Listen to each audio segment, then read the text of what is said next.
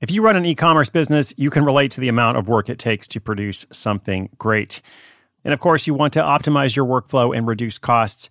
That's why I want to say a big thank you to our partner, ShipStation, and perhaps introduce you to them as well. If you are not familiar with ShipStation, they've been supporting Side Hustle School for years. They have helped so many of our listeners make things much easier, automate their shipping tasks, help them scale their business, and also, this is not a small thing, save thousands on shipping with industry-leading carrier discounts. ShipStation is the innovative tool that helps turn your shipping challenges into opportunities for growth. Go to ShipStation.com and use code HUSTLE to sign up for your free 60-day trial. 60 days free. ShipStation.com, code HUSTLE. Look, Bumble knows you're exhausted by dating. All the, must not take yourself too seriously, and 6'1" since that matters. And what do I even say other than, hey?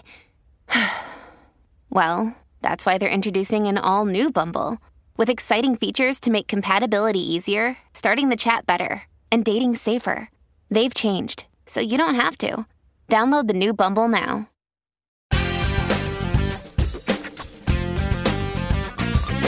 Hey there, what's up? Welcome to Side Hustle School. It is the 15th of October. At least that's the day this episode is going out. Episode 1384, 1384. My name is Chris Guillebeau. I'm so glad you're here. For the past, well, I guess that would be 1,384 days, I have been bringing you these daily updates, stories, case studies, lots of questions and answers from listeners who are all trying to start a little side hustle, some kind of business without quitting their job.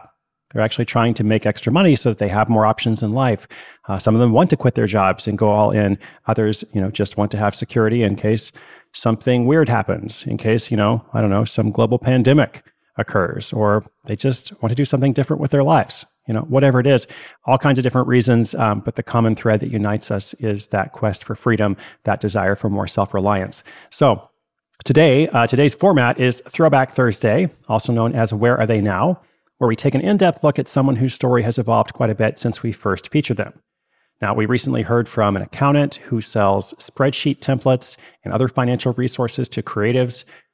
Also, an Australian musician who's created an online community to teach students how to play the saxophone, and many more.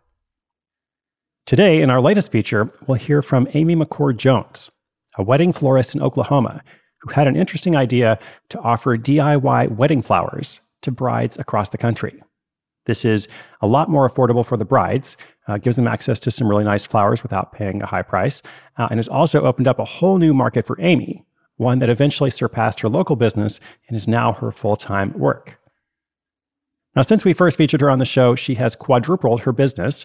I was really worried about getting that word right. Quadrupled, like 4x. She's doing really well.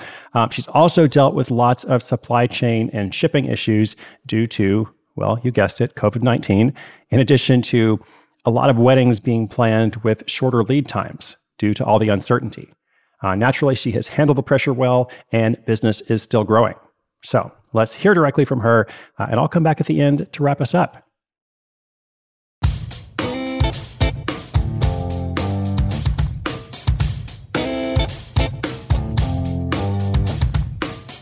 My name is Amy McCord-Jones. I'm located in Oklahoma City, Oklahoma. Previously, I had been on episode 863. Flower Moxie is an online business that sells flowers to DIY brides. We give them recipes, florist quality blooms, and teach them how to put it together in a more handheld way.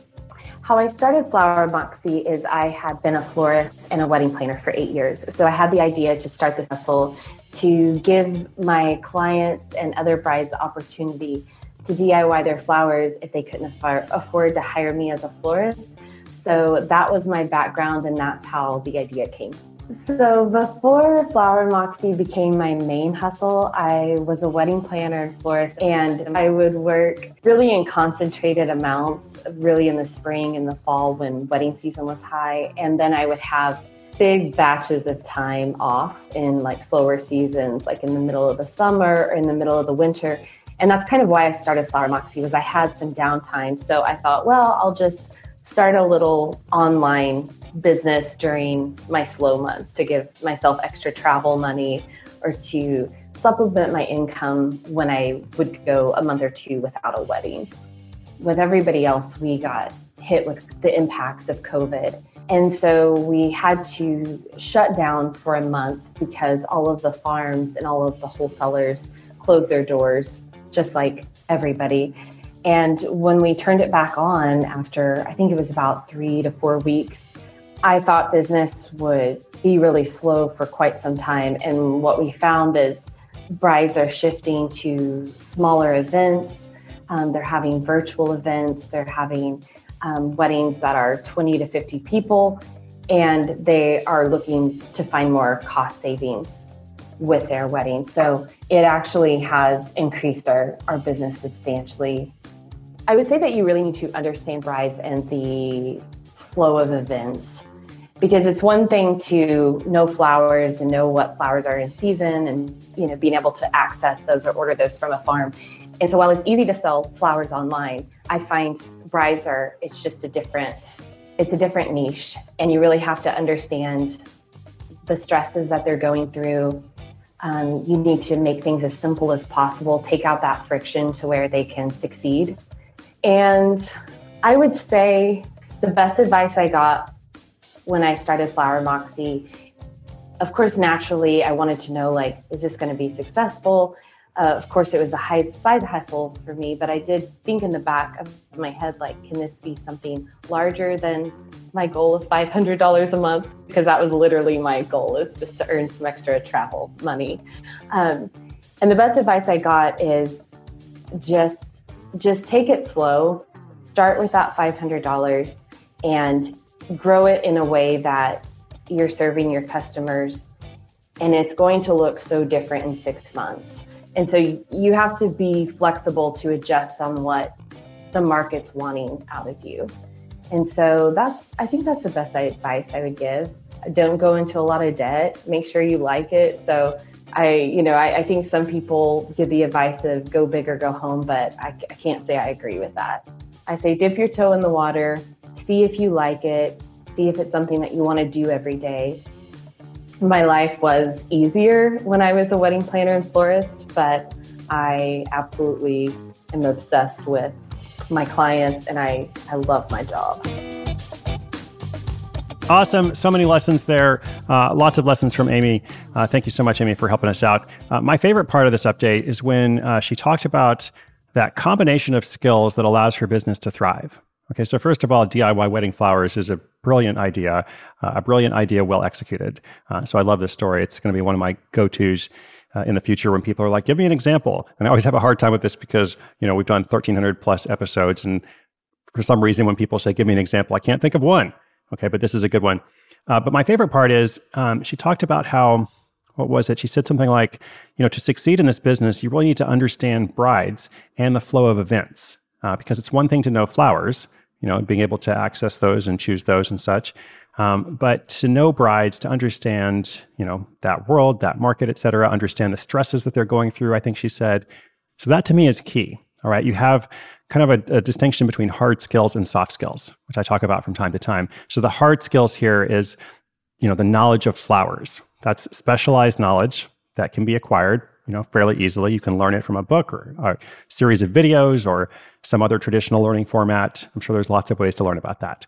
But understanding the unique stresses of brides, that's the soft skill. Okay, so it's all about being relatable. It's about being empathetic. It's about being able to solve problems, but it's not just a logistical kind of solving problems. It's, again, that relatability and that empathy. So you really couldn't have this kind of business without both of those. Like if you were really empathetic, but you didn't actually know much about flowers, that wouldn't be very helpful. But the other way wouldn't work very well either, because you might technically be able to provide that service. But I think what has allowed Amy's business to do so well is that greater component of that connection and that, hey, this is a weird time with COVID, et cetera. And you might be a non-traditional bride in the first place because you're willing to consider this DIY approach and instead of just paying a lot more money to a local florist.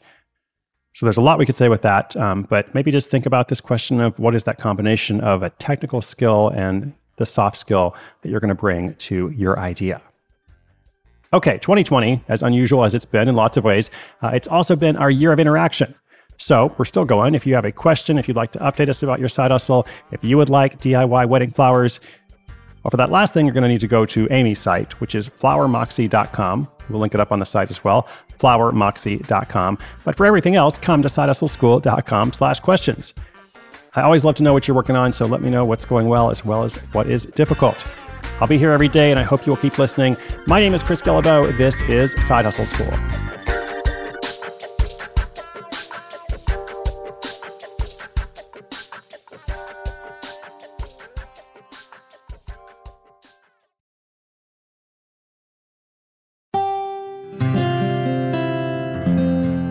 From the Onward Project.